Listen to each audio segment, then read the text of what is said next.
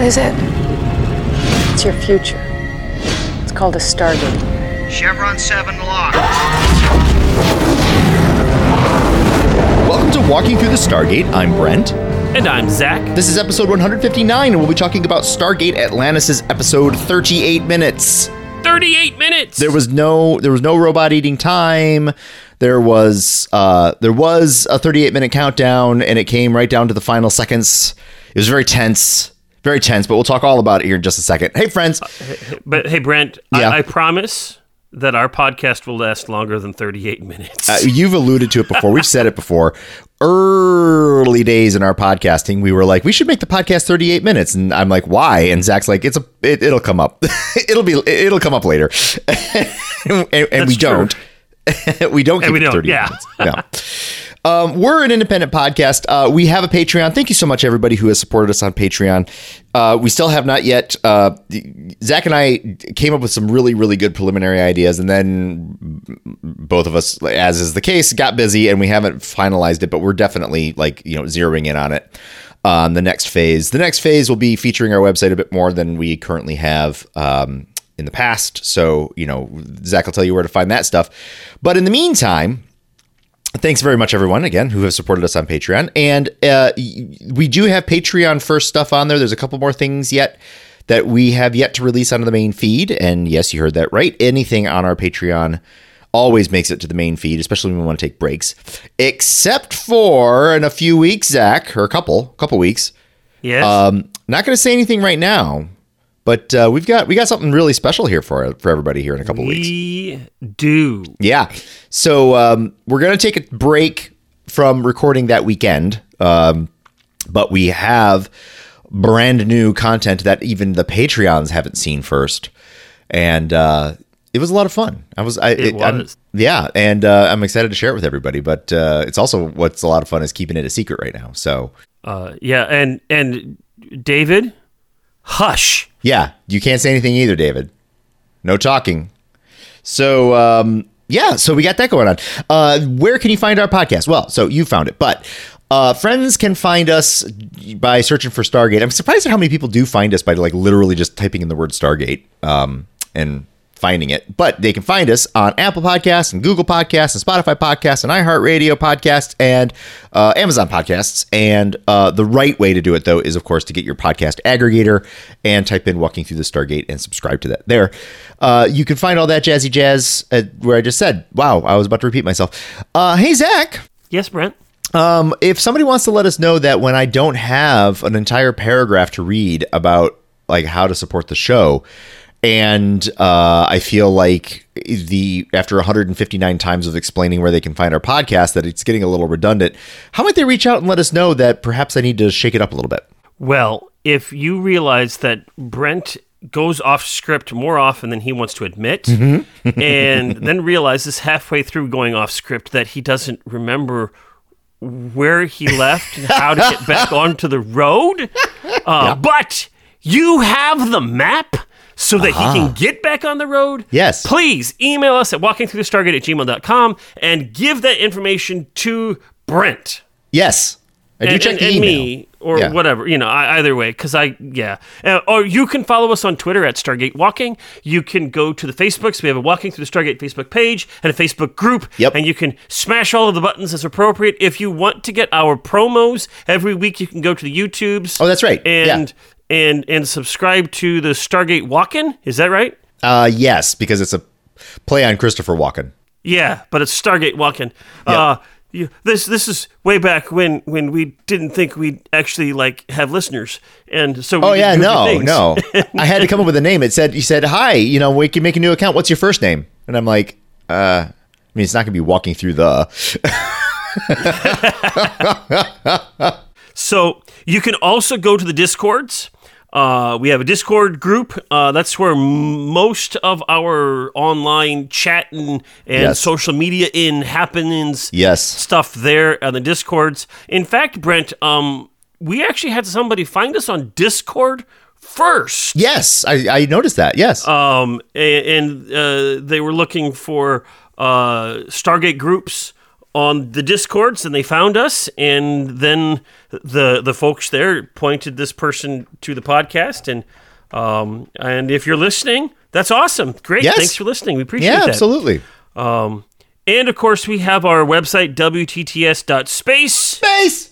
And as Brent alluded to, as we move into a separate, a next phase of Patreon-like stuff, we'll be delving into that a little bit more and trying to utilize that website more effectively than what we have. Yeah, it's currently like literally like that's not a GeoCities page. I'm just making a reference. Like, it's just a thing that exists.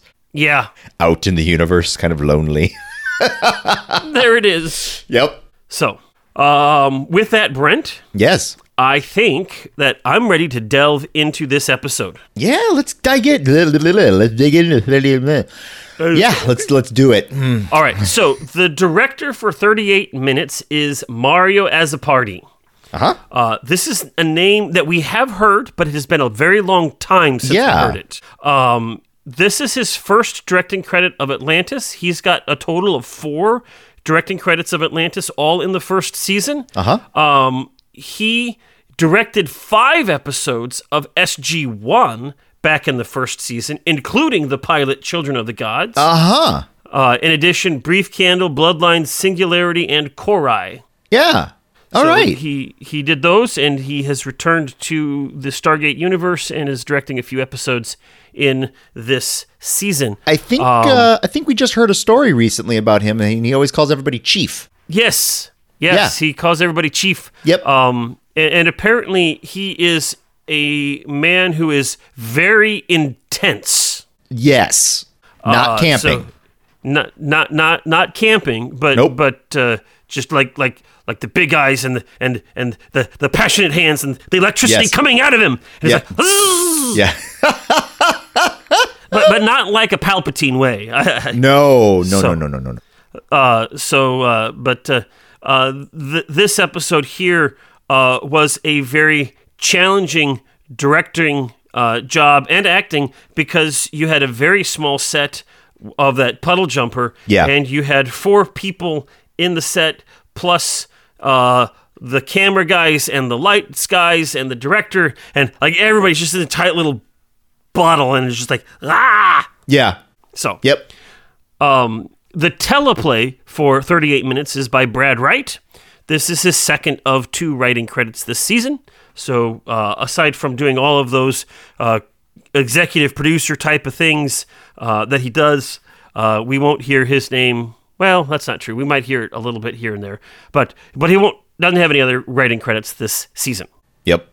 So as I have been doing, I've been taking one of our main cast members and talking about them each week. This week, we're going to talk about Rachel Luttrell. I always thought of it as Luttrell with the accent on the second syllable, but I was listening to the commentary yesterday, and Rachel Luttrell and Carson Beckett, blanking on his name. Paul McGillian. There it is.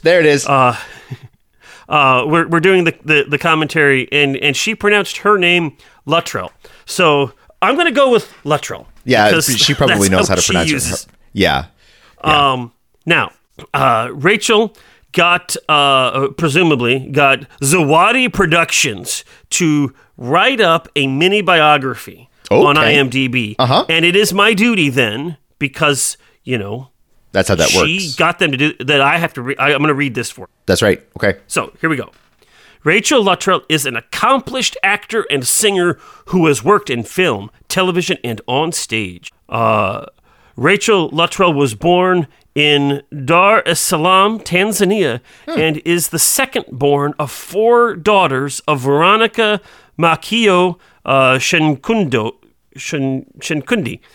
Luttrell. The daughter of a powerful medicine man of the Washambala tribes people, and William Leon Luttrell Jr., a Bossier City, Louisiana native, and then well-respected professor of economics at the University of Dar es Salaam. Whew, that was a mouthful. Yes, it was. Good job. Shortly after her 5th birthday, Rachel and her family immigrated to Canada, settling in the cosmopolitan city of Toronto. As a child in Toronto, Rachel studied piano at the Royal Conservatory and ballet at the Russian Academy of Classical Ballet. Her father, a former member of both the critically acclaimed Toronto Mendelssohn Choir and the Canadian Opera Company, trained Rachel's soprano voice. Later, she studied with other fine vocal coaches. Rachel played the alto saxophone in high school and also studied English horseback riding. As a young girl, Rachel was always hamming it up for the camera and would often entertain guests at her parents' dinner parties by staging self-produced shows with her 3 sisters, Jillian, Amanda, and Erica. The Luttrell house was always full of music and laughter.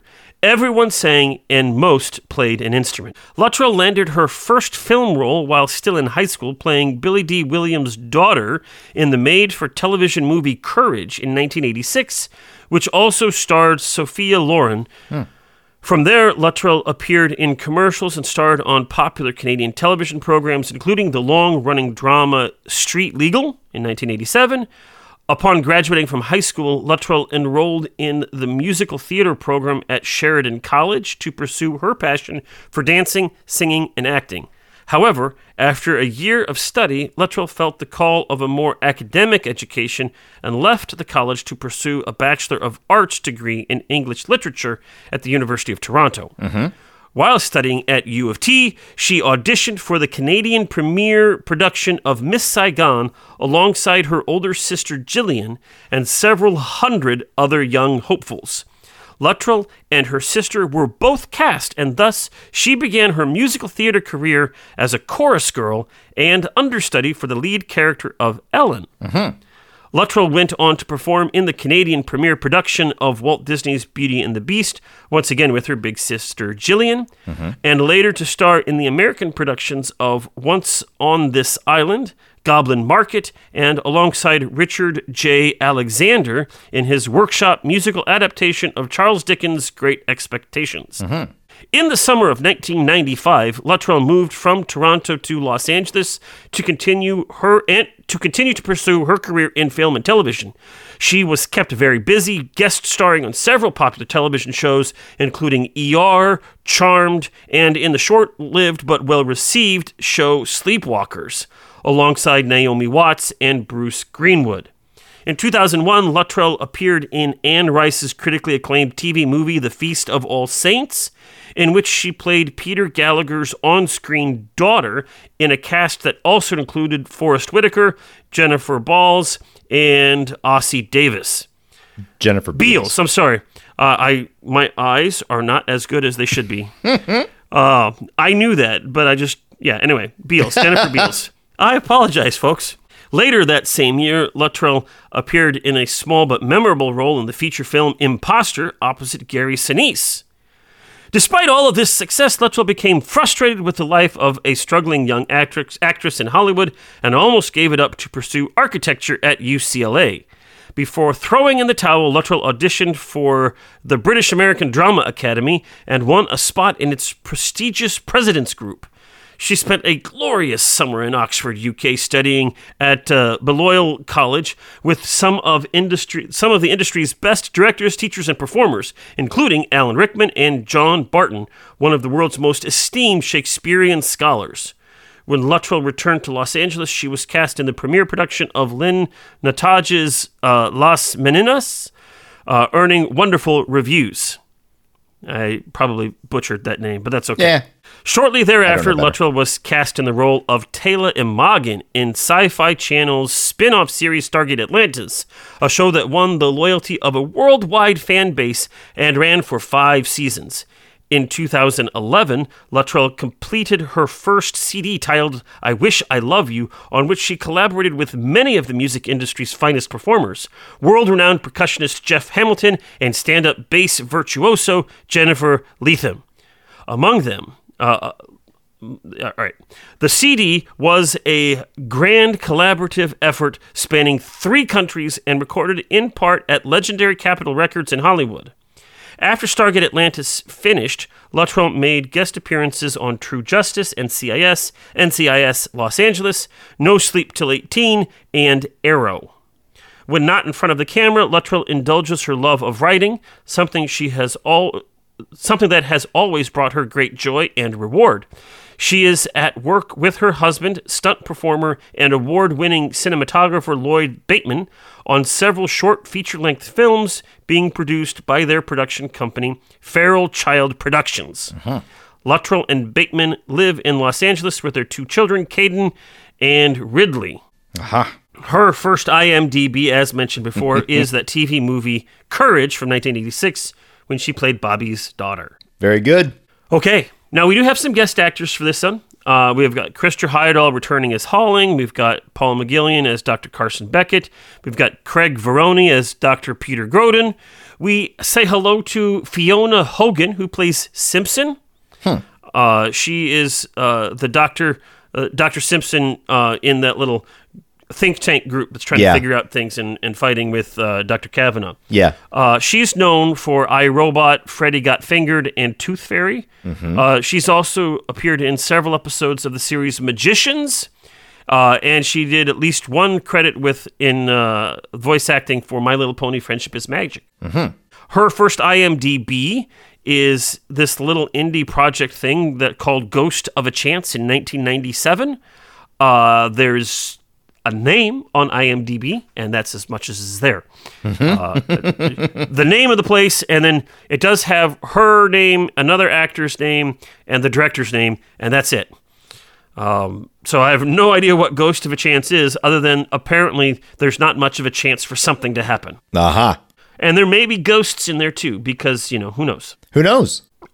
We also have Ben Cotton. He plays Dr. Kavanaugh. Mr. Ponytail, I'm a jerk thing. Yes. He was born in 1975 in Edmonton, Alberta, Canada. He's known for the Chronicles of Riddick, Atlantis, and Stan Helsing. Now, he has over 170 different credits on IMDb. He is all over the place. He is a tremendous actor. We will see Dr. Kavanaugh again, and if you hated him, good, because so does everybody else. Ben Cotton does that role very well. Of course. And it takes a lot of strength as an actor to play a character who is so revolting. Because, that's got to be tough. He's reviled. Yes. Ben's first IMDb credit came in 1999. In the TV series Beggars and Choosers, he played as an uncredited role the cable guy in the episode White Woman's Burden. Okay. And then I want to talk about David Nichol, who plays Dr. Radek Zelenka. Yes. And here I have another mini biography from Anonymous. Oh, that guy again. Yes. Anonymous is back to help us with understanding who David Nichol is. Prague-born, Vancouver-raised David Nichol arrived in Canada at age 2 when his family emigrated from Czechoslovakia after the Soviet-led Warsaw Pact invasion of what was then Czechoslovakia. David started early as an actor in Vancouver, community theater, small TV parts, and classes in dance and music. He graduated University of British Columbia with a major in English literature and theater. Post-graduation, David began appearing in Vancouver theater productions at Bard on the Beach, Pacific Theater, and the Gateway Theater. He soon toured a production of Waiting for Godot to Prague, where he remained for almost a decade, where he co-founded the famous English-language theater company Misery Loves Company, as well as appeared in several local Czech companies such as Divadlo na Zabradli Kaspar and Divadlo v Luce. Wow. Yeah, good work there. All right. And for those of you who speak Czech and listen to me butcher those names, I apologize. Please correct my pronunciation. Now, since his return to Canada in the late 90s, David has appeared in dozens of film and TV projects, including Stargate Atlantis, Arrow, Supernatural, Fringe, Eureka, Continuum, Tomorrowland, HBO's The Sleepers, and since 2019, Carnival Row. He lives in Vancouver with his family. His first IMDb credit came in the TV miniseries Danger Bay back in 1988 when he played Peter in the episode Jan. There you go. So I first, this actor was first brought to my attention in this role with Zelenka. Yeah. And this is not the last time we will see Zelenka. He returns. Okay, good. And I think he is probably a beloved character.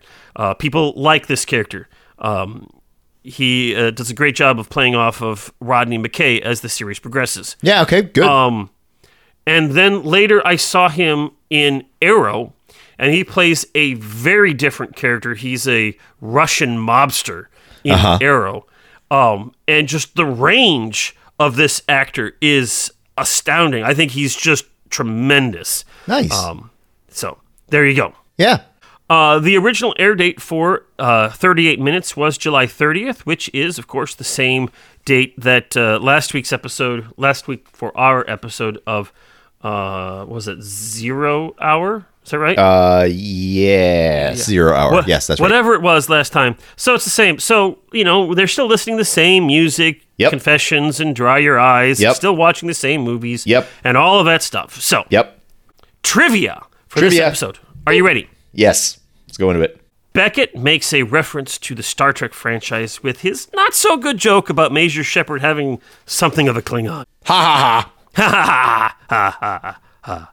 So, okay, there. I had to say that, get it out, because there it is. There it is. This episode is the only episode of SG-1 or Atlantis to actually occur in pretty close to real time. It's a little bit fuzzy there, but so it's not quite a true real-time episode, but they had 38 minutes to solve the problem, and it takes them, 38 minutes to solve the problem. Yep. So there you go. This is also the first episode where the Atlantis Expedition's main flagship team, the Atlantis Reconnaissance 1, or AR-1, is in the field and on a mission. And this is the first time that I have ever heard of it called AR-1. So there you go. Wait a minute. This is the first time that you, Zach, have ever heard of it called AR-1? Now, maybe that's because my head has been in, a pit somewhere, and I haven't been paying attention to anything, and I didn't know. But, I don't know if I've never thought of this as being called AR-1 or the Atlantis Reconnaissance Team or anything like that. So, but then what I'm gathering, the meta thing that you're not saying is that they don't say AR-1 much ever again. I mean, if they do, I don't remember it. So contrast that with SG-1 team. Yes. Yes. I mean, AR-1, SG-1, that's the whole general idea. They were trying to make AR-1 a thing. But it doesn't really... Unless I totally missed something, in which case, dear listeners, tell me when I missed something. No, wait a minute. No, they don't tell you. We experience it. You, Zach, remember, you haven't watched Atlantis nearly as much as you've watched SG-1. There's a little bit of you rediscovering this, just like I am for the first time. That's true. It's less true with this first season, because this one I have seen quite a number of times. Okay. And then it gets exponentially fewer as the seasons progress. Yes. The events of this episode, with the crew stranded on a spacecraft, being in communication with the ground team, trying to help them fix it, does have some allusions to the whole Apollo 13 mission, where we have to figure out how to solve this problem using only this stuff, and we only have this much time to do it in. Yep. There you go. Yep. This episode in other languages is called 38 Minutes. You mean the German title isn't They Figure It Out? Nope.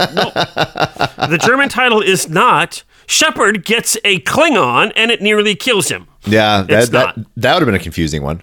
Yeah, Klingon nearly kills Shepard. a Klingon nearly kills Shepard. Yeah. No, it's drei und 30 und no 38. There it is. It's been a long time since I've thought about my numbers in German. It's 8 and 30. So yes. it's okay. 38 Minuten. and for you dear German listeners, I am very sorry. Gut. Sehr gut. Sehr gut. Shall we enjoy the synopsis of this episode? Ja. All right, here we go. 38 minutes. This won't take 38 minutes, I hope. Do your best. You'll be fine. Okay. We got the main team going on an adventure this week. Led by Major John Shepard, the team includes Taylor Imogen, Lieutenant Aiden Ford, and Dr. Rodney McKay.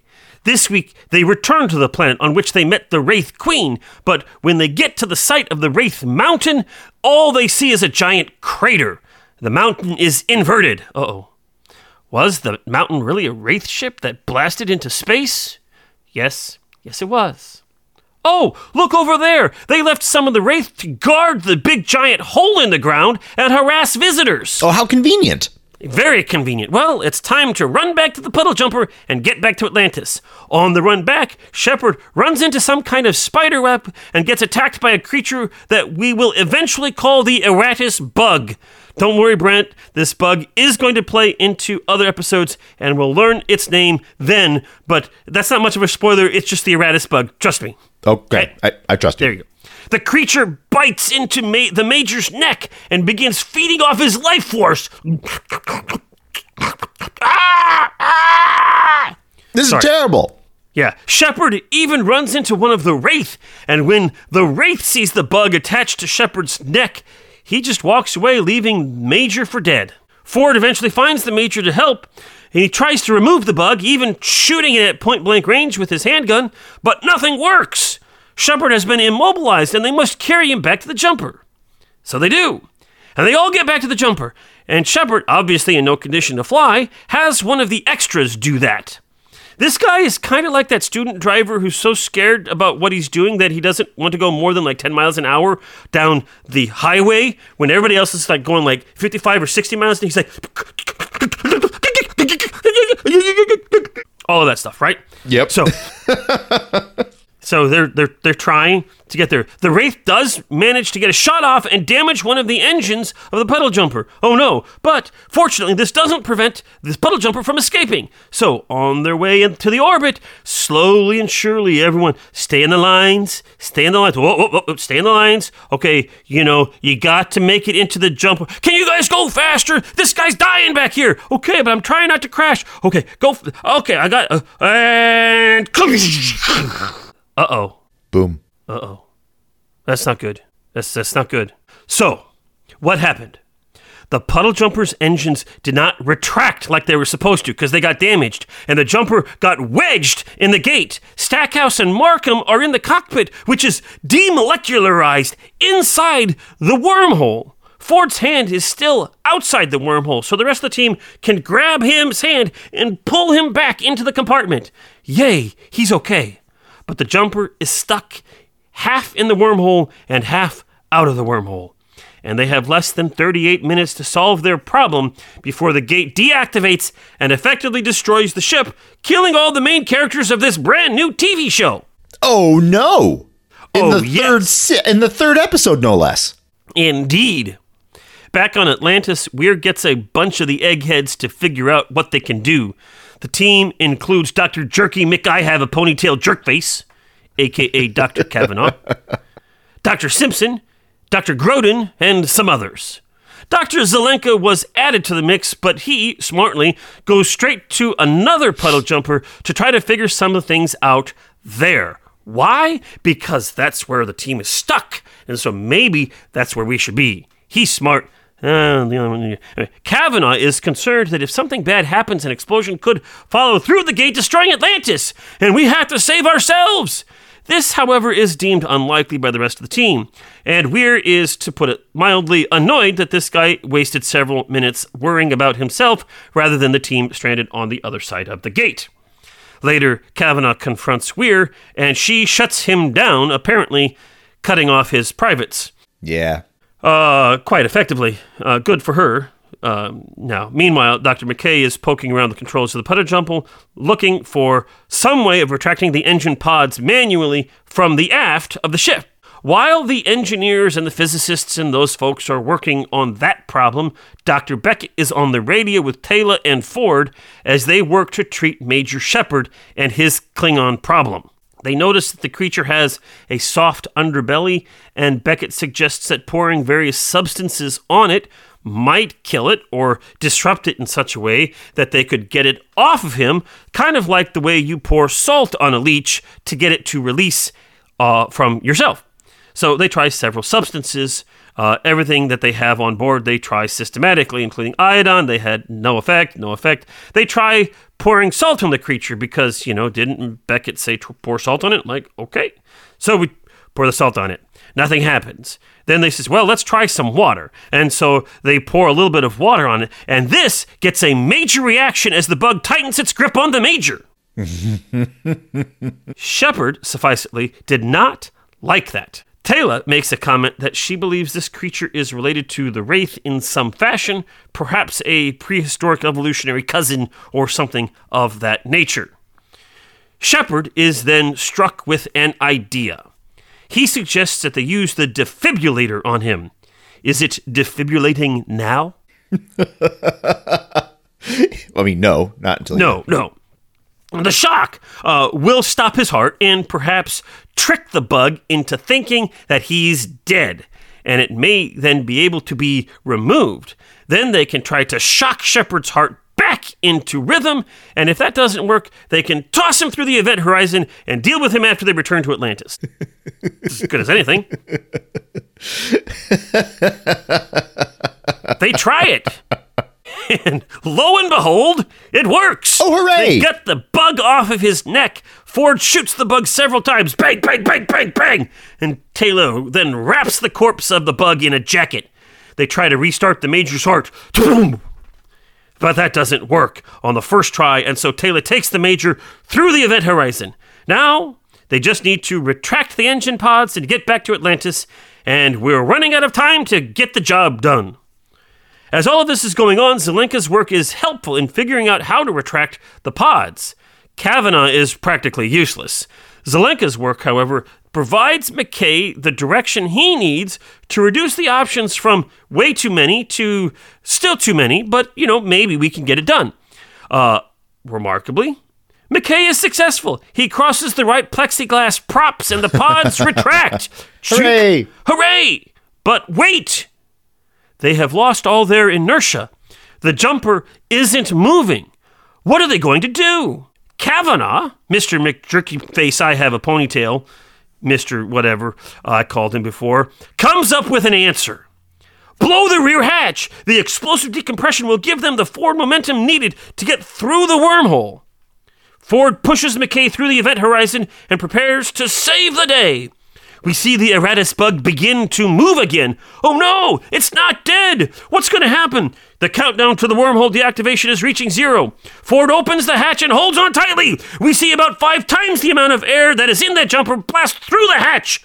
The bug is blown out into space. The jumper begins to move. It enters the wormhole. They remolecularize back in Atlantis, and the day is saved. Hooray! Hooray! Ford is overall no worse for wear for his brief exposure to the vacuum of space. Shepard needs a little bit more TLC before Beckett then says, hey, your heart's working again, and you'll be fine too. The end. The end. All right, Brent. Yeah. 38 minutes. Yep. What'd you think? I thought this one was about 35 minutes too long. Oh. So, wow. Okay, so let's talk about good things first. All right, so good things.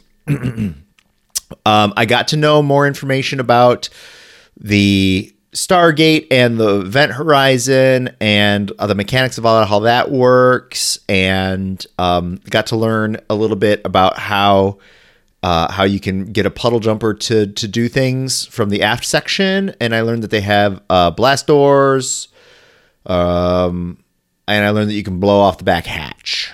I learned that apparently the Wraith have a big mountain-sized spaceship, and that there is a bug. That's bad. I learned that that Tayla's people they have a name? What's their name? Athosians. The Athosians. They have a right. They have a rite of transition that was promptly just shut down as hocus pocus. We're here to help save people's lives, you big defeatist. And let's see, what else did I learn? I learned that it is not appropriate to belittle your team quite the way that sounds like I'm being facetious, and I'm not. To belittle your team quite the way that Kavanaugh did, because, don't do that. And I also learned that he is definitely thinks very, very highly of him. Very true. Yeah. Oh, I learned that you can use a defibrillator to put a person in a cardiac arrest and then bring them back with, minimal impact. Let's see here. This is good that I learned all this stuff. That's good. Yeah. That's good. Yep. All that is good stuff. Structure of the show was a complete train wreck. Just a train wreck. It would have been far better for them to not put. They thought that I can see that they thought they were going to bury the lead if they didn't have the problem in the opener, in the cold opener. But because of the way that they structured the flashbacks, all that flashback stuff was just a distraction.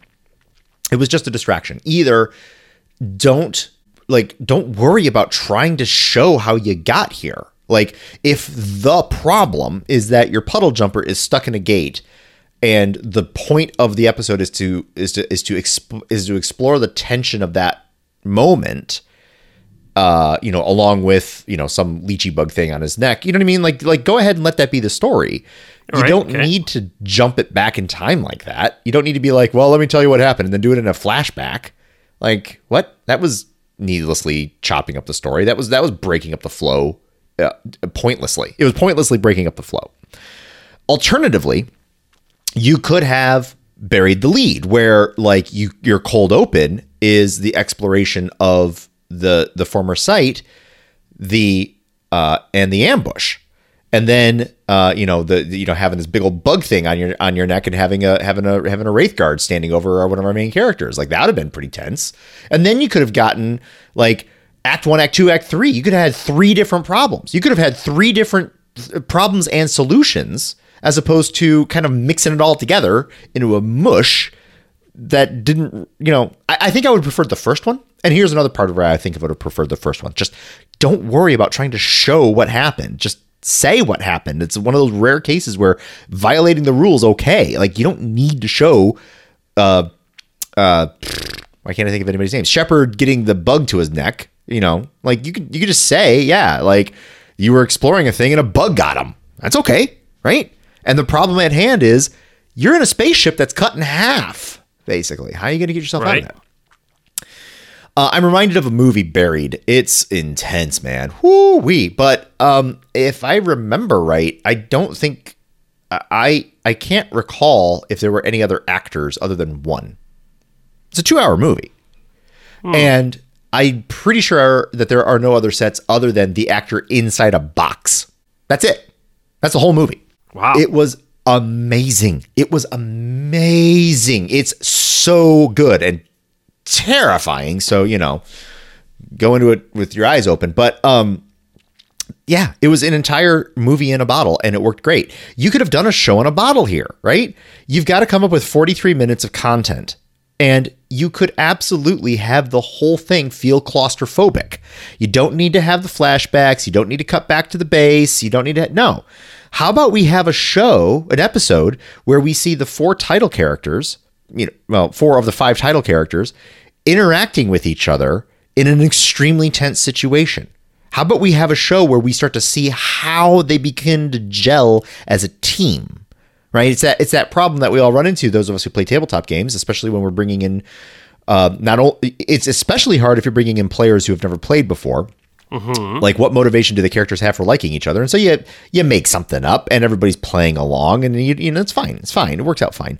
But the best ones are ones where they actually don't have motivation to work together, but you create a reason, and it happens to work well, And so you put a lot of effort into trying to tell that story of why these characters are going to start caring about each other. Well, here we go. Here's a great opportunity to start having these characters care about each other. Go ahead and introduce their flaws.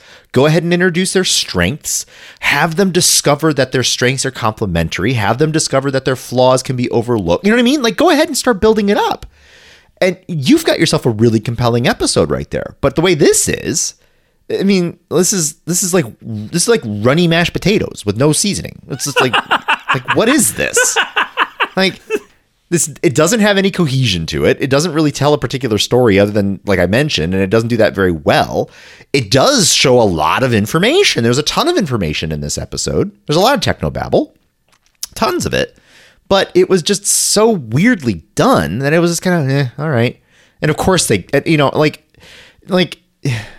I'm sorry, but I'm kind of done with the whole, like, is the title character going to live? Like, yeah. I mean, it wasn't even how are they going to get out of this one? It was like the tension of, is his heart going to restart, was like literally 60 seconds of wasted time.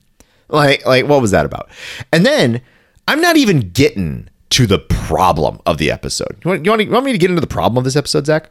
Oh, please do. I am all ears. What the heck is a international diplomacy expert doing shutting down the very, very important rights that the culture has when faced with death because you don't want to give a bunch of people some bad news?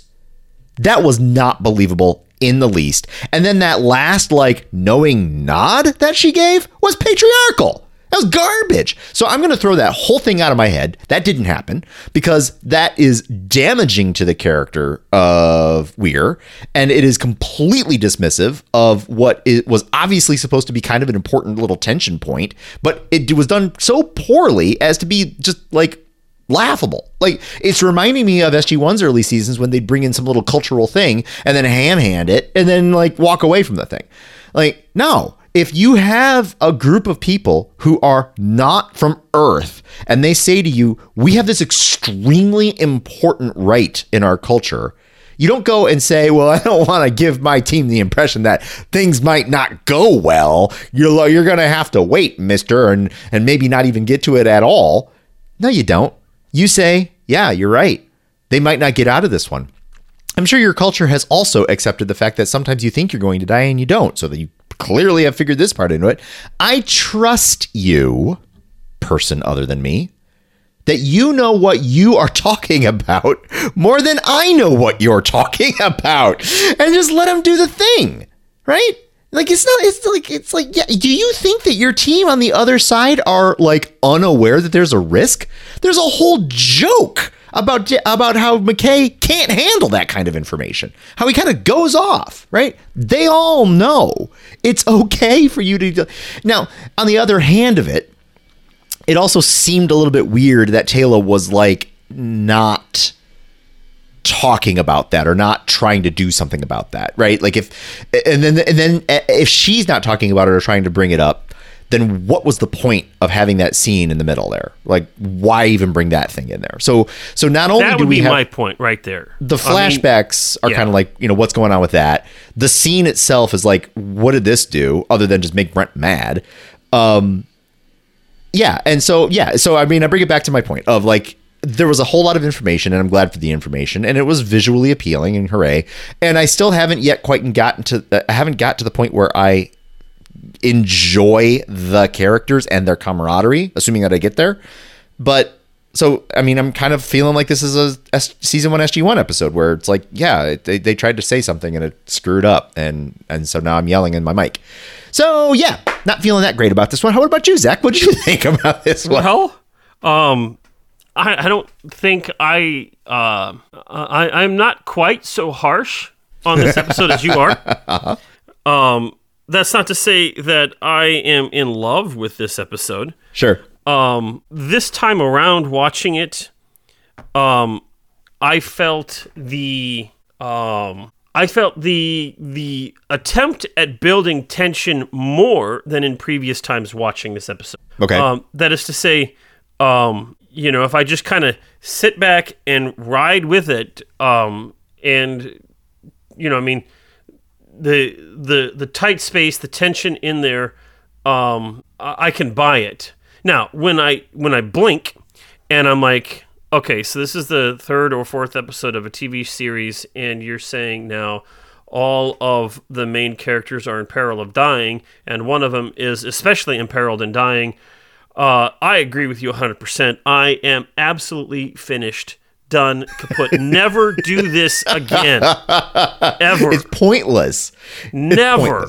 Never imperil your starring characters in the fourth episode of a series unless you're actually playing to kill them. Yeah. Angel does that, right? Angel has a title character that in the fifth or sixth episode dies. Yeah. And then at that point in time, that character ceases to be in the title credits. Which was absolutely shocking because at that point in time, they had two people in the title credits. Yeah. David Boreanaz and this other guy.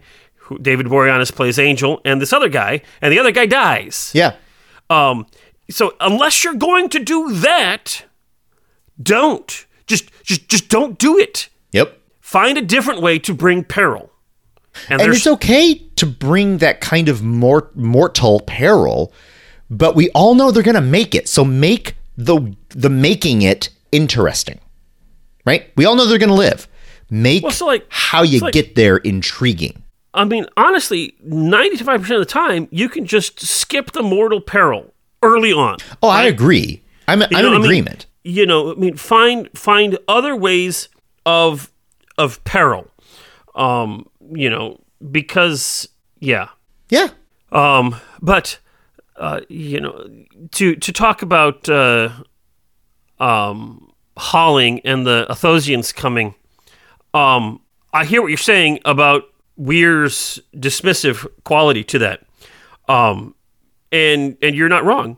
My ip is that, I mean, it's kind of a meta story right here, but if this was such a big deal, then Taylor would also be saying something. Right.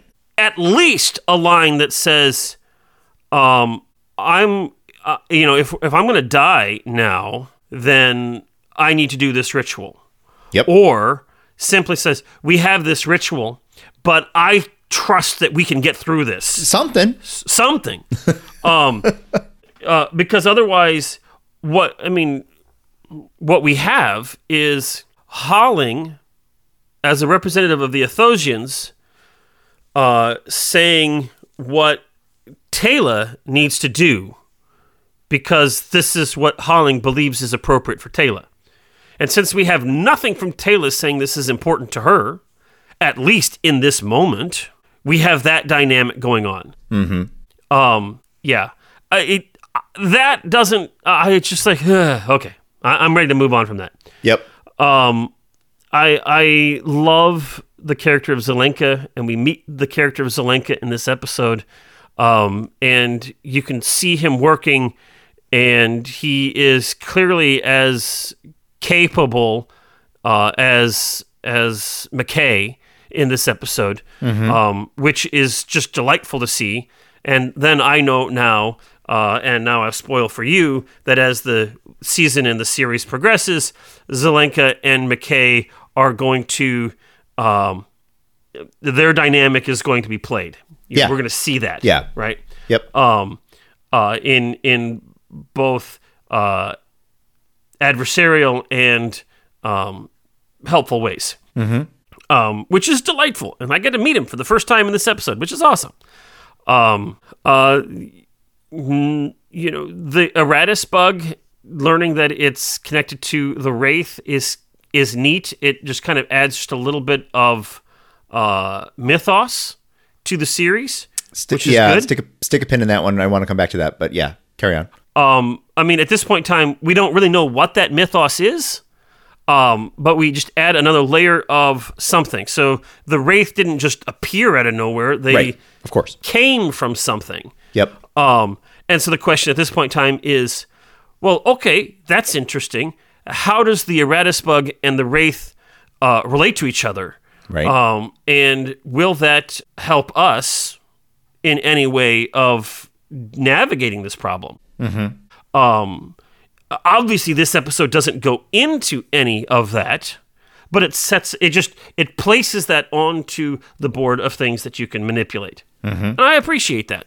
I thought the acting overall was really pretty good. Oh yeah, I don't have a problem with that. Yeah. The story is what it is. That's really all I have to say. Can I go back to my pin? Yes, please do. The pin. I'm 100% willing to drink the Kool-Aid that the Eratus bug and the Wraith are evolutionarily connected. I am absolutely willing to be like, yep, okie dokie, I can do this. Yep. Okay. It implies though that self-healing is a widespread trait.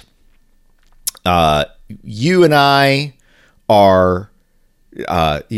We share shocking amounts of similar DNA structures to many things on Earth that have nothing to do with people, and therefore some of the most baseline things across living creatures tend to be similar and the same. And like that. And when I'm saying baseline, I mean I'm talking real baseline, like the use of carbon.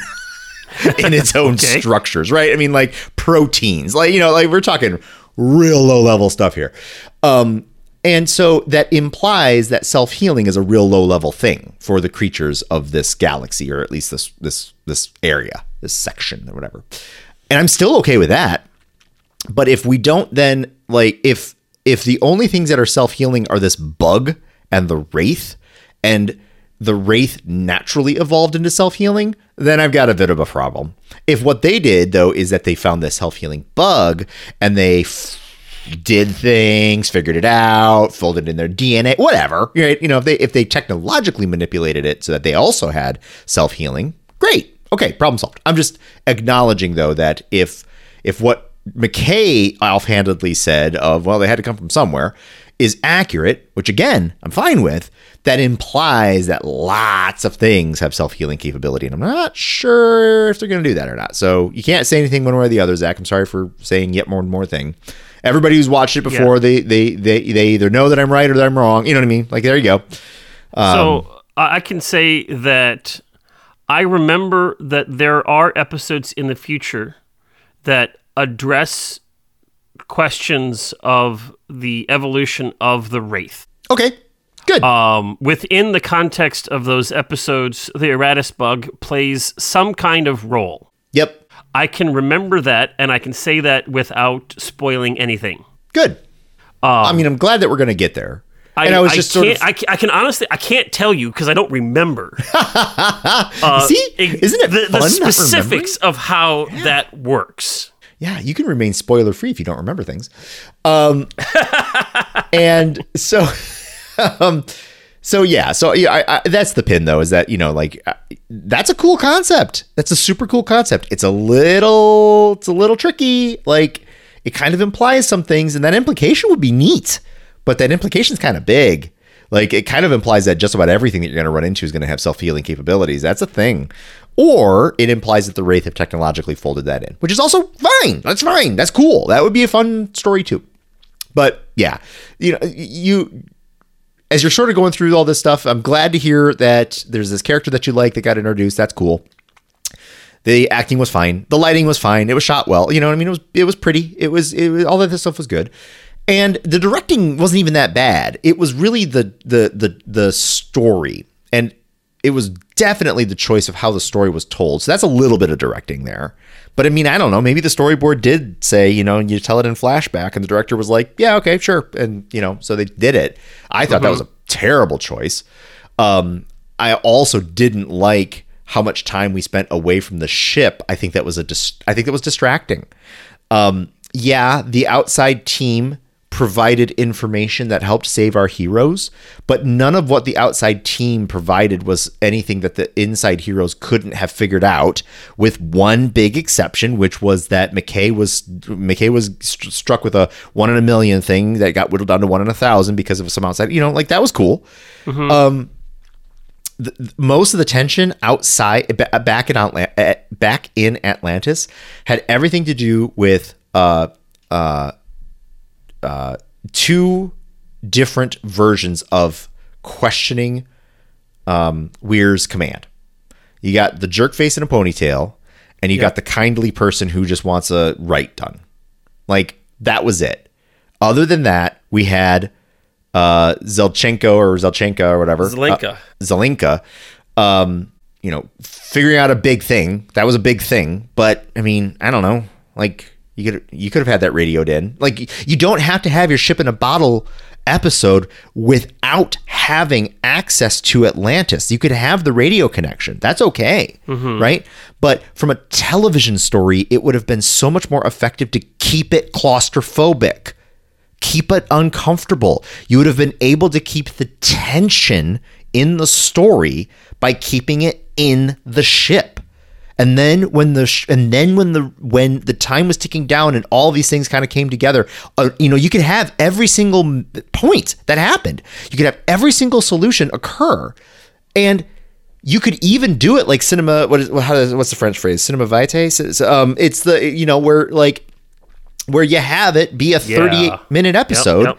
and it's just it. And you do have to rely heavily on your actors there. You really do. Yeah, you do have to really carefully go over your story because like every second needs to count. You can't mail in anything. If you're going to have a long pause with no dialogue, that's okay. It better be on a phrase that just keeps echoing in your viewer's mind over and over and building the tension. Like, it's okay. You can do it. This is a thing that can be done. So do it. And then you can have that just sweet release of the solution and the heroism and everything working out. You could even probably get away with, a little bit of false tension in, is Shepard's heart going to start over again? Because I mean, if you built it up enough, you'll have this irrational fear that maybe they will kill off Shepard, even though, you know what I mean? Like, you can get away with that, but you don't have the ability to do that if you keep releasing the tension by leaving the scene. Right? If you're going someplace else for a breath of fresh air, even though what that fresh air is doing is introducing a different like set of problems or whatever, and you know what I mean? Like, and you're going in a flashback, which none of the tension of the flashback matters at all. Flashback tension doesn't exist because flashbacks by definition happened before, and you already know where your characters are. So showing what happened before, the best use of a flashback is an exposition in the form of like mystery. How did it happen? I don't know. Who cares? He's got a bug on his neck. That's not the problem. The problem is a problem, but the flashback, I think, in this situation, like I didn't have as much problems with the flashback as you are, but as you're talking about, I'm kind of processing it again, right? Right. And you're right that when we flash back and when we go to Atlantis, the tension is released. Yep. Eased at least. Eased, but I think the flashbacks could have been done in such a way to show what happened and still kept the tension, basically by keeping them short, right? The flashbacks were like, oh yeah.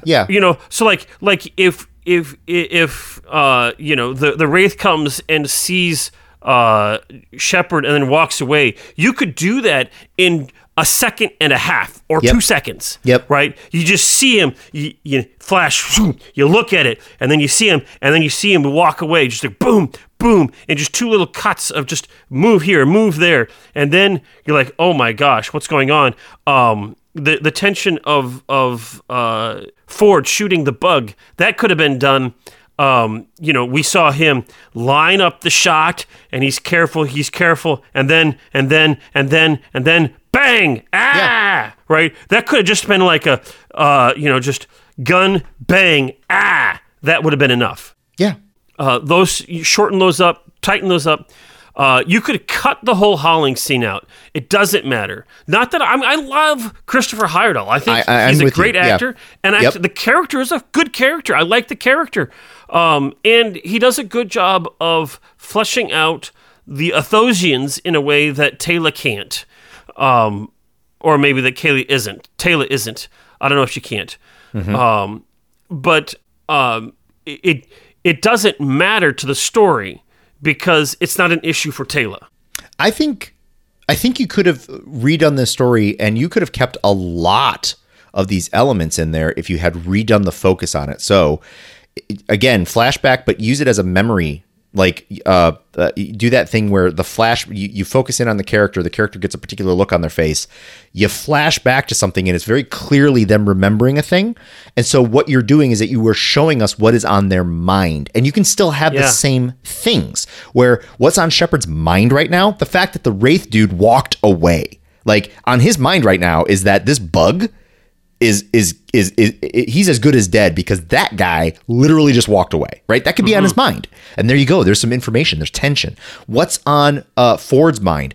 The fact that he even tried shooting the bug off of the person's neck and it didn't work. That could be on his mind. Like eating away at him. Like, if that doesn't work, then what can we do? What can be on Teyla's mind? So don't have the scene of Halling going up the staircase. We have this ritual. Have the scene of Halling conducting the ritual or doing something like that, right? So you still have the information of there's this important ritual within the society, and you still have Halling doing his thing, and you still have the level of importance. But what you don't have is it getting unceremoniously shot down by somebody who can't bear the thought of it telling a bunch of people the truth. Right? Like that one didn't work. You could still have all of these things occurring, meaning you still have. One of the things that was crossing my mind was that this again, it feels like an episode that maybe was written like a bottle episode, and then they realized they couldn't get 43 minutes of television out of it, and so they kept expanding it.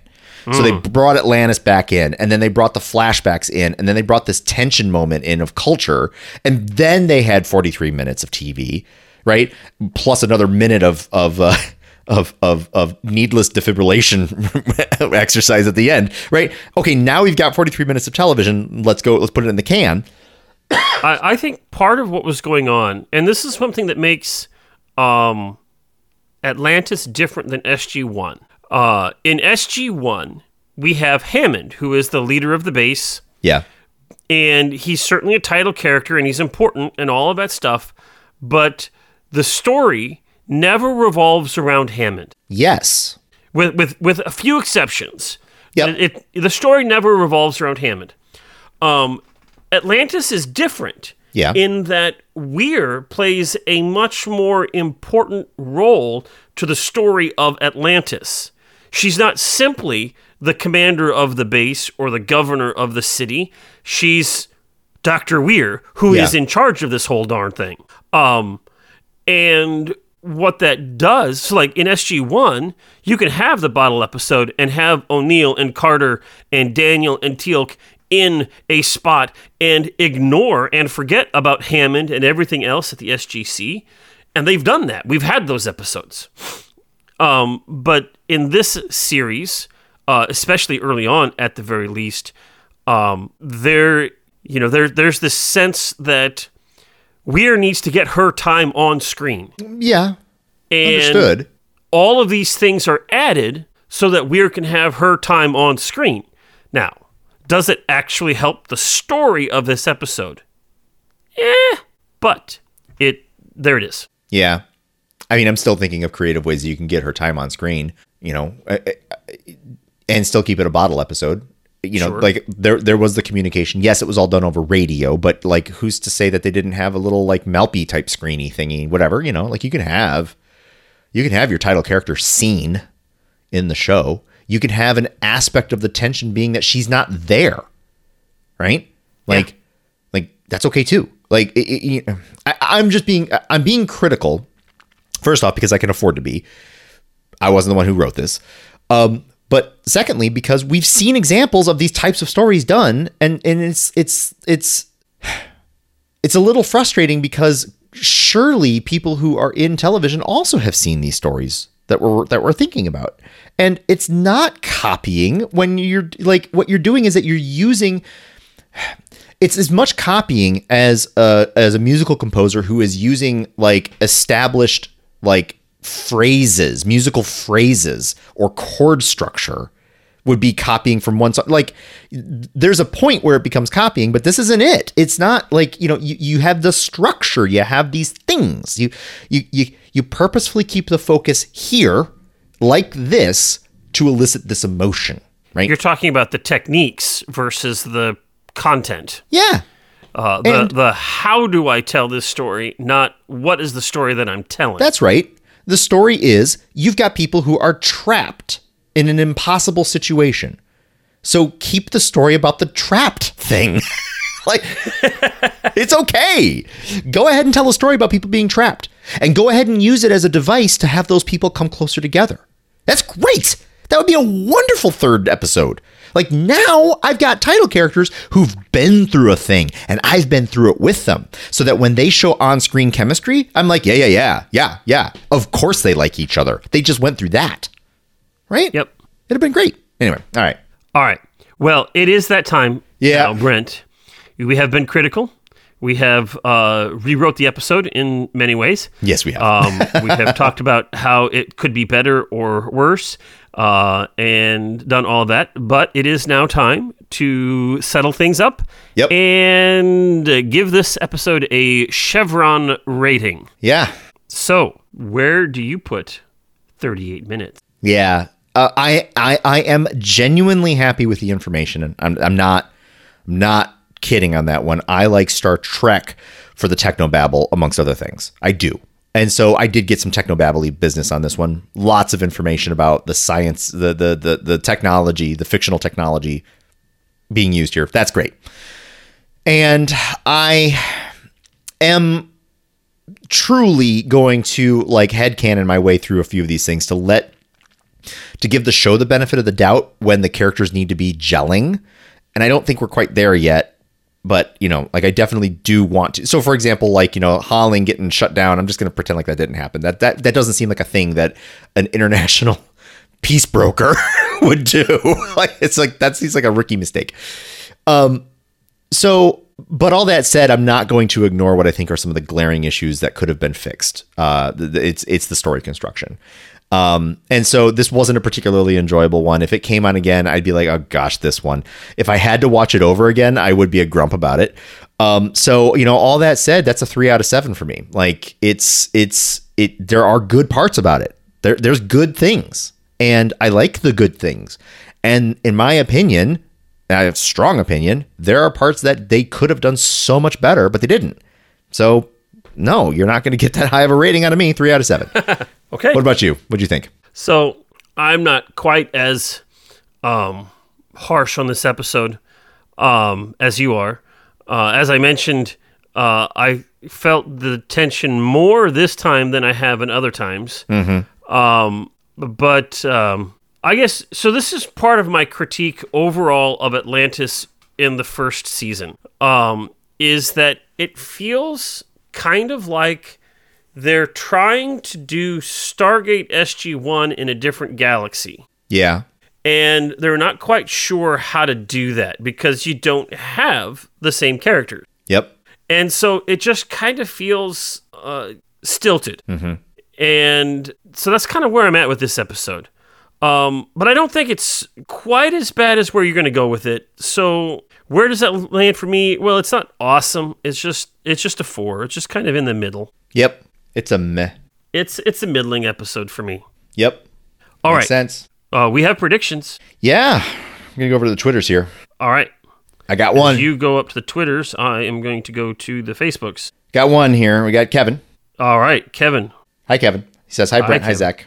Brent, Mr. Musk wanted me to remind you it's time for his hourly foot washing. Oh, yes, that's right. I'm overdue. 38 minutes, space, drama. It's a space drama. I predict an enjoyable watching experience. Ooh, oh no. I had a very poor time with this thing. Nope. He doesn't give anything else than that. It's Kevin. I suppose Kevin will probably give us more detail on Facebooks, but that's where we're at. So thanks, Kevin. Thanks for writing in. All right. We have Sean on Facebook. Hi, Sean. Bugs! The height of TV has returned. You see, if Shepard had been encased in some webbing, and if you had a street punk, I probably would have given it a 7. Alas, we don't have a little kid street punk. Nope. Sean continues. Certainly a budget-saving episode, but a good one nonetheless. Rodney was quick to jump to the conclusion that it's the wings sticking out that caused the problem?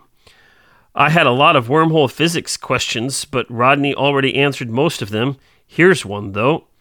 They closed the bulkhead doors. Air will start leaking out to space when the Stargate shuts off. Where is their current air coming from? Obviously, it's being generated quickly enough in the rear section of the ship at present. Yeah, that's a legit question. I assumed that the carbon dioxide scrubbing either was happening, as you say, or it wasn't, and that was an additional time factor, but it was longer than 38 minutes. They would run out of oxygen at some point, but they wouldn't have to worry about that when the wormhole shut off because of other problems. Why didn't they get Taylor's father on the radio to see if he knew how to remove the bug? Oh, I think Taylor's father's dead, but that's beside. I think, but yeah. All right. Whilst Kavanaugh had bad timing confronting Dr. Weir, he wasn't wrong to point out the potential of an explosion following through the gate. Yes. I feel like he's being made a bad guy for plot for a redemption later. I've not seen these since they first aired, so I don't actually remember. So the issue at hand with that, you're right. It's knowing that that's a theoretical possibility. For me, the issue is not as much what he says, but how he says it. Mm-hmm. And, context matters. And the way one talks matters. We had that conversation about Weir and Holling, right? What Weir said and the decision that she made resulting in that is not necessarily wrong. Her position was that I am not going to tell those people that they're going to die because I need to focus on something else and they need to focus on something else. So that by itself is not wrong, but she didn't necessarily do it in the best way possible. And we didn't really talk about that particular scene. I rolled my eyes hard when the character decided to make it about his junk. Oh, yeah. It was nah, dude, nah, no. Now, honestly, if he had left it at that, if he had said, hey, I think this, okay, what does everybody else think? You think it's minimal? Okay, well, we have 28 minutes to go, so let's just move on. He came back and made it a big deal. Yeah, and he was trying to make the big deal about authority, which is why I kept sort of like viewing those conflicts as a conflict of, does Weir have the authority to be calling the shots? Because this is the thing that keeps coming up over and again in this episode and then elsewhere. Right. And this one was just kind of dumb. He's if a person actually behaved like Kavanaugh, that is worthy of being derided. It's just terrible. If we want to go at a realism thing, I'm choosing to ignore Weir dismissing Holland, would Kavanaugh have done it quite like that? Probably not. He probably would have been passionate about something, but yeah, a good leader would listen to the team and and then also understand the risks in total, bring everything to the table, and then a decision is made and you go. Yep. You don't have time to dither. Sean continues. The left side of the defibrillator goes under your heart, not on your waist. That's good to know. But that's only if you want to actually have it work. Oh. It might look cool and add to the drama, but rubbing the defibrillator paddles together will do nothing but damage the device. See, there you go. Yeah. Why is the medical team waiting in the jumper room and not in the gate room? That's a good question. I had that same question. Okay, this guy's heart is not working right now, and we're going to wait for the ship to get out of the gate room up into the hangar bay before we deal with it? Yeah, I didn't actually know where they were. That's how disconnected that moment was. I'm like, wait a minute. Okay, I believe they're on Atlantis. I don't know where they are. This episode gets a 5 from Sean, and he predicts a 5 from Brent and a 4.5 from Zach. Close to you, but not even close for me. I mean, not that far. Nope, not quite. And then he says, P.S., the opening of the podcast, what is it? It's your future. Can we get a different one for Atlantis? Maybe. That is a possibility. I'll have to think about what that might be. Yeah. So we'll worry about that. But you see here, Sean, it's a metaphor. Is it a metaphor or is it a simile? No, it's a metaphor. Okay, it's a metaphor. It's a metaphor of Zach talking to me. It's what is it? It's a Stargate. It's your future. So, well, I will certainly consider that, and I make zero promises on anything. Yeah. So, Jen says, Hi, Jen. I believe, if I recall correctly, Jen is watching this for the first time as well with us. I think that's correct. Yes. Jen says, "Oh, a cold open. This is actually a good one. The puddle jumper is stuck in the Stargate mid-transfer. Oh no, Shepard is hurt. Double oh no. Mm-hmm. He's got a bug-like thing stuck to his neck. Well, that means 2 extra chevrons at least from Brent. So far, his condition is not good, but he's also not turning into a swarm of bugs. Yet. Our heroes have little time left until the Stargate shuts off and, well, gruesome death awaits them. The whole episode spans across 38 minutes with some flashbacks to give a sense to the cold open. Dr. Weir has to face difficult decisions and has to assert herself as commander of the base. The confrontation between Weir and Kavanaugh was a very realistic reminder of what it can be like to be a female in leadership. Yeah. Yes. Yeah. And my criticisms of it were I'm being really careful here not to imply that it doesn't happen.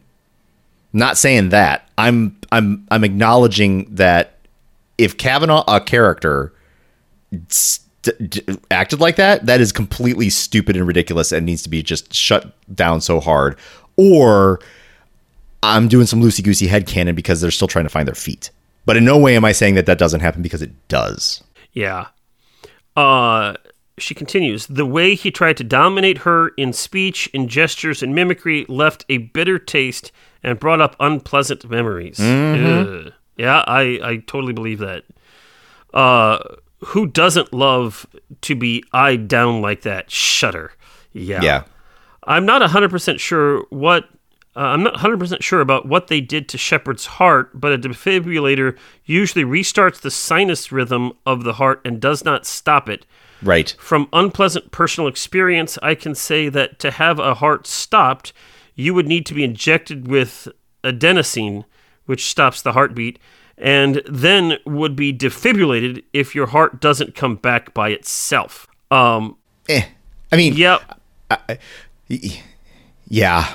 I honestly thought that what they were going to do was like some chewed up chocolate was going to be the thing that did the bug in. That I think would have been it. Yeah. There you go. She continues, the episode really got me hooked. I put my phone away and I wanted to know how all this would play out. Heroes don't die. Well, at least not that early into the season. So I just wanted to know how they will get out of this pickle. Mm-hmm. The resolution felt a bit cheap, but in the end, I don't mind. That's a 6 out of 8 chevrons for me.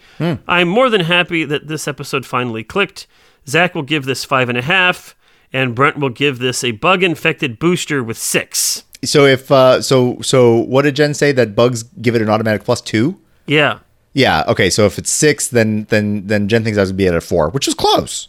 It is close. Yes. Wait, do you like how I did that really creative math there? Because otherwise, no, it's not. It's not close at all. Fair enough. We have Justin. Hi, Justin. This time on Stargate Practical Effects Edition, a very suggestive opening and subsequent equally suggestive establishing shots of the phallic jumper.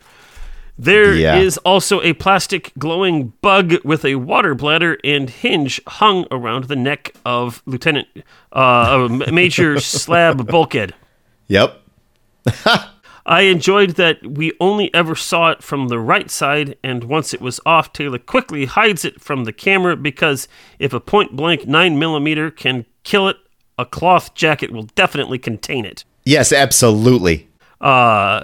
When Dr. Snarky McKennock gets panicky, give him chocolate so he can keep taking readings 18 inches to the left. Yeah.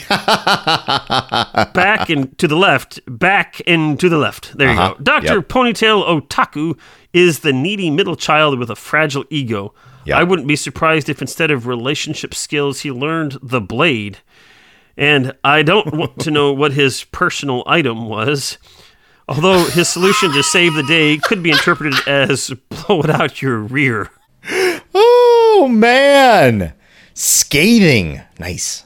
The Telegraph conference with Dr. Scotty and Lieutenant Punt Speed Chunk was scientifically unscientific, but that's okay. We can kill Major Slab Bulkhead with a stowaway defibrillator and throw him into the fax buffer for later retrieval. It'll work out fine. He says 3 spiky chevrons, and he predicts 3 from you and 3 from me. Oh, very close. Very, very close. We have Kevin. Hi, Kevin. Hi, Zach. Hi, Brent. What's the range on the DHD? I've got a big issue to take care of. Bugs? It's Bane 2.0. Brent loves it. End of story. So he continues. Carry on. Yeah. I was about to defend Bane, but all right, never mind. Can you guess what I did watching this episode that was definitely longer than 38 minutes? If you guessed I took notes, you were right. Here they are. The jumper appears to be moving awfully slow. I know they need to get all the dialogue done before they enter the gate, but come on. You've got a medical emergency. Make it look like the jumper is rushing, not taking a leisurely stroll. Now, that actually has plot reasons why that's happening. Number 2.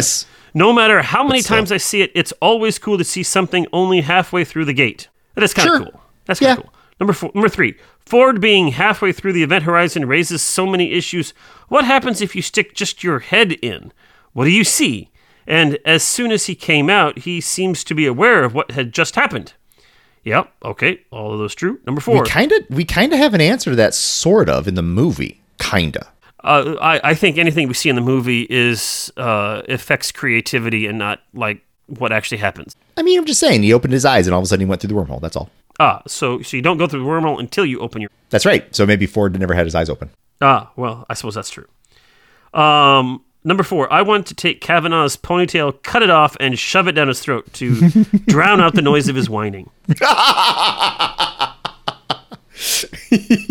You are not alone on that, Kevin. Number 5. So, if this creature doesn't like salt water and really is related to the Wraith, then all they need to do is get some super soakers. They can borrow Teal'c from the Bane episode, Wait fill a it minute. with the ocean water all around them, and go to town on the Wraith. Problem solved. Is that why the Wraith don't even bother with Atlantis right now? Because it's in the middle of an ocean?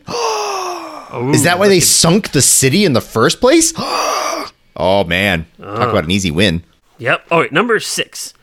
I've always wanted to cut/rip a shirt open like they do in the movies, but working in IT, the opportunity has not arisen.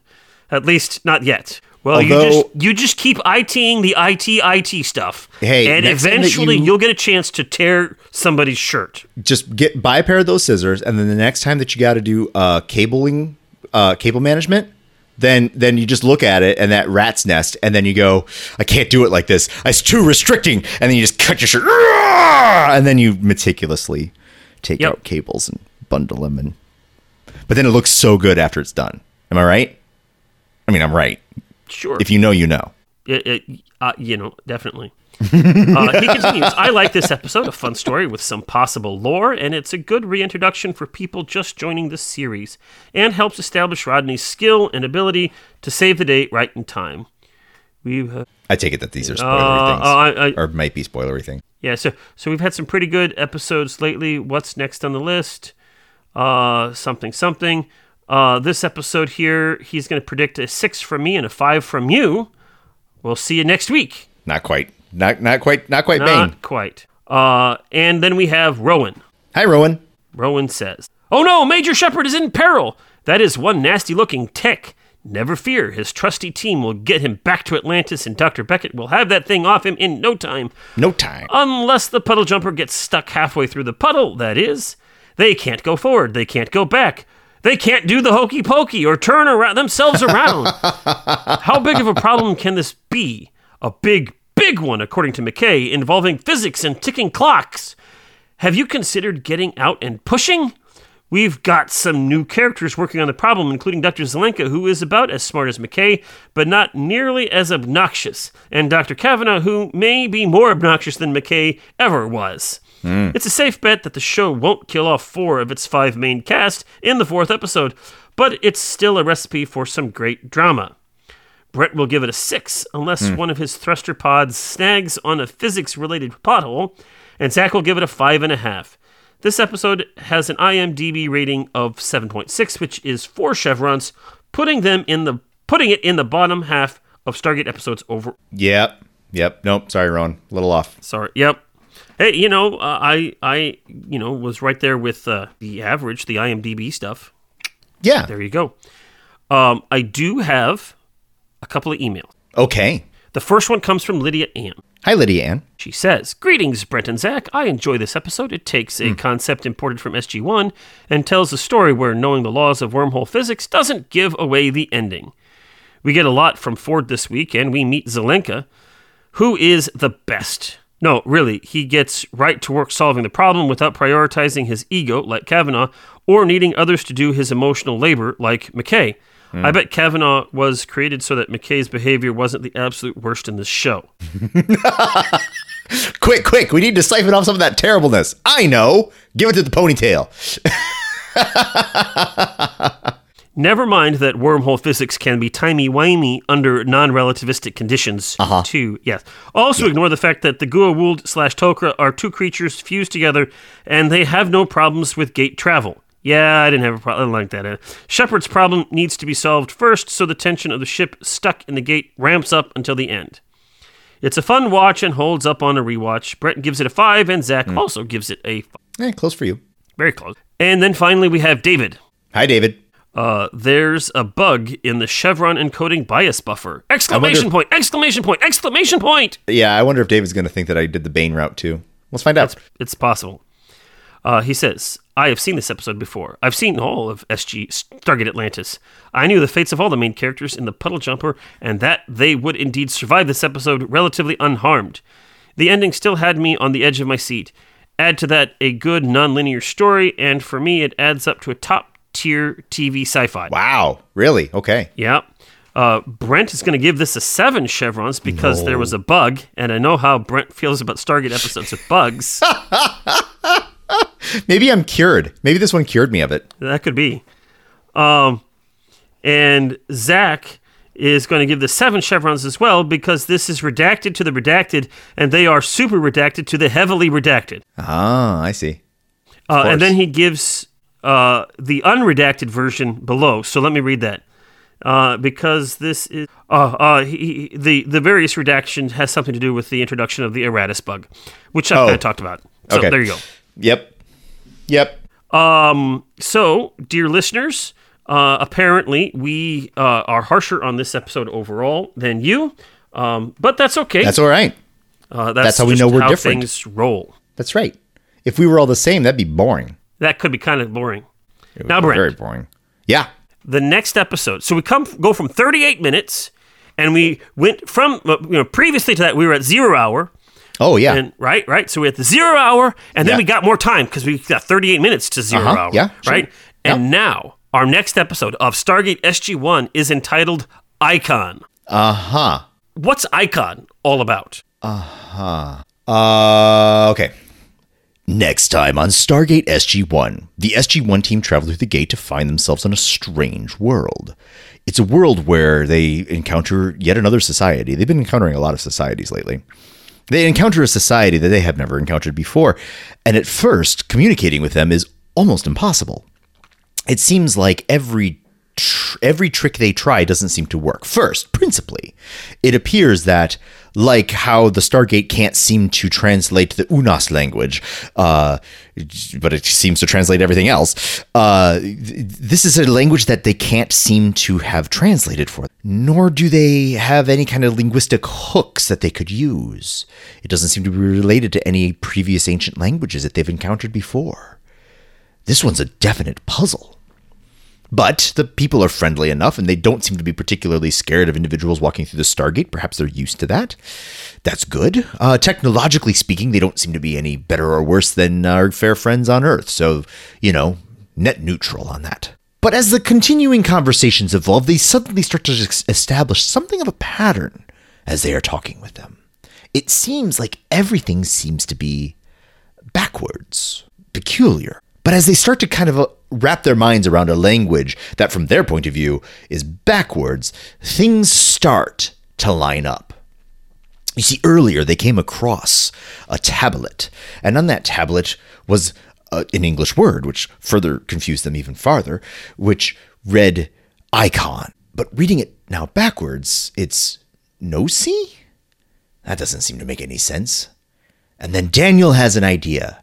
You see, this language, if you hear it backwards, sounds an awful lot like Latin. Peculiar? No-see, no 101, no 100. So 2 weeks ago, we had 0, and this week we had 38.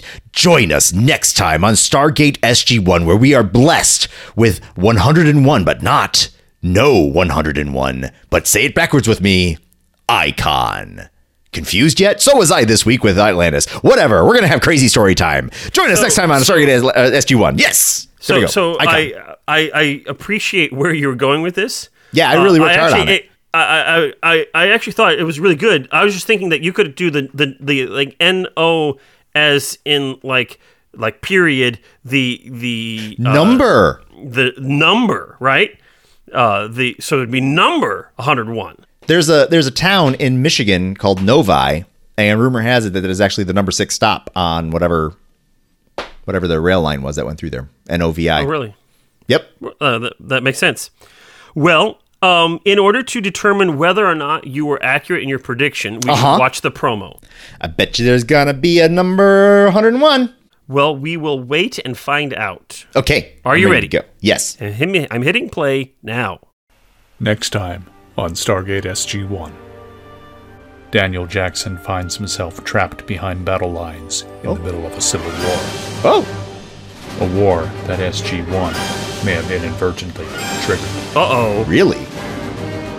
Our history tells of an age when all-powerful gods ruled our world. It's a Cylon! The Great Ring was supposedly the source of their power. Of course, we know these are merely legends from our ancient past. But when the true believers take control, the balance of power shifts. I greet you in the name of our great nation, Avidan. You changed the name? Avidan speaks more to our people's beliefs. Is Daniel Jackson calling Stargate Command? It's all next time on Stargate SG-1. Your people are panicked and your country is on the verge of collapse. Should control of the Rand Protectorate fall into Soren's hands, we'll consider it an act of war. Uh-oh. Oh my. Oh no. Well, that wasn't a bunch of people that could speak backwards. Well, we don't know. Maybe they can. Maybe all of this is just a grand ploy as they're communicating a wonderful play or a peaceful resolution. Maybe that's it. It looks like it's devolving into war, but it's actually constructing into a peace accord. That's entirely a possibility. Mm-hmm.